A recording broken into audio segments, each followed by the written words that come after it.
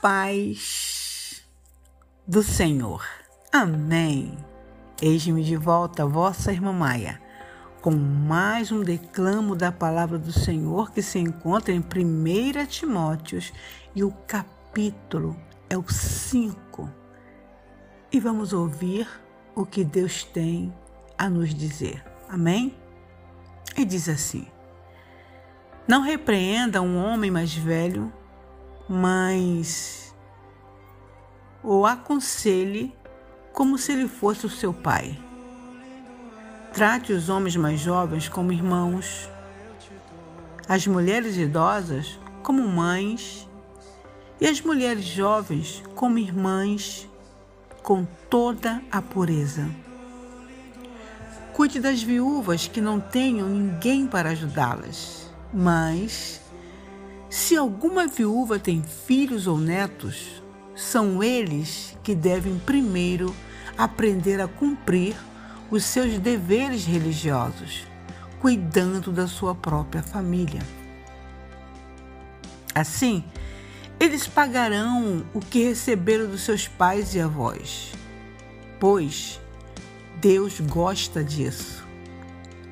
A verdadeira viúva, aquela que não tem ninguém para cuidar dela, põe a sua esperança em Deus e ora, de dia e de noite, pedindo a ajuda dele. Porém, a viúva que se entrega ao prazer está morta em vida. Timóteo, mande que as viúvas façam o que eu lhes aconselho, para que ninguém possa culpá-las de nada. Porém, aquele que não cuida dos seus parentes, especialmente dos da sua própria família, negou a fé e é pior do que os que não creem. Coloque na lista das viúvas somente a que tiver mais de 60 anos e que tiver casado uma vez só.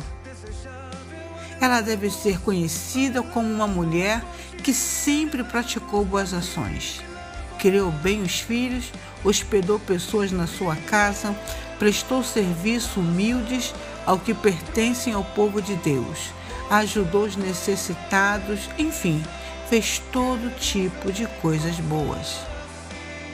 Mas não ponha na lista as viúvas mais jovens, porque quando seus desejos fazem com que queiram casar de novo, elas abandonam a Cristo. E assim elas se tornam culpadas de quebrar a primeira promessa que fizeram a Ele. Além disso, elas se acostumam a não fazer nada e andar de casa em casa. E pior ainda, aprendem a ser mexeriqueiras, metendo-se em tudo e falando coisas que não devem.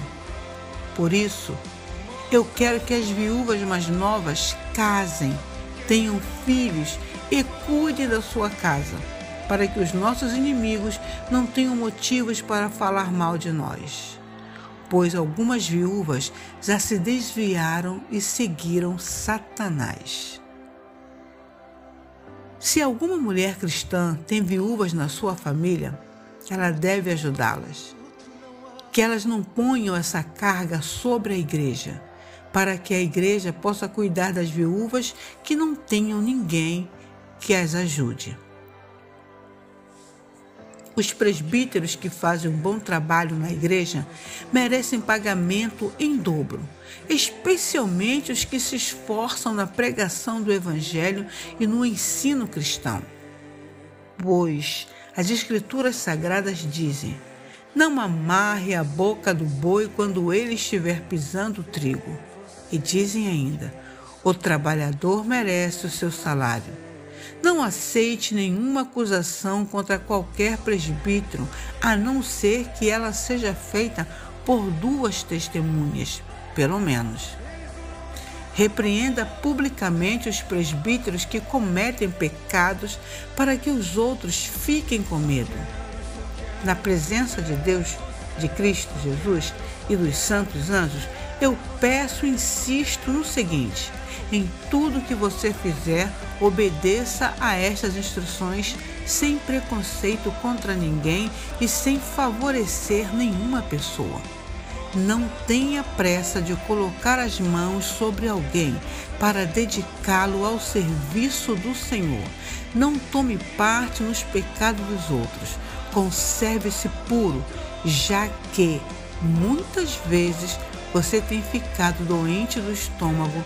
Não beba somente água, mas beba também um pouco de vinho.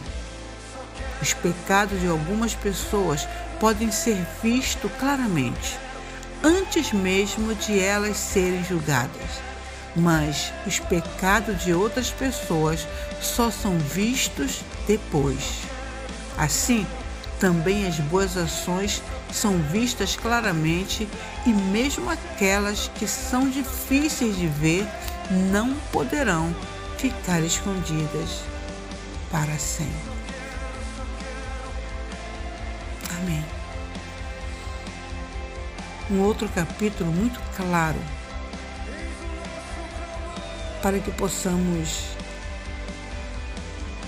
preservá-los nos nossos corações. Amém? Os 4 das viúvas. Outro fator muito importante de não consagrar ninguém muito jovem na fé. Amém? Tem pessoas que parecem saber todas as coisas e o presbítero, o pastor, chame como vocês quiserem, sem discernimento, consagra aquela pessoa ao ministério que ele ainda não está pronto. Então vamos pôr essas palavras nos nossos corações e cumprir nelas a vontade do Senhor. Amém? Fiquemos todos na paz do Senhor. Amém.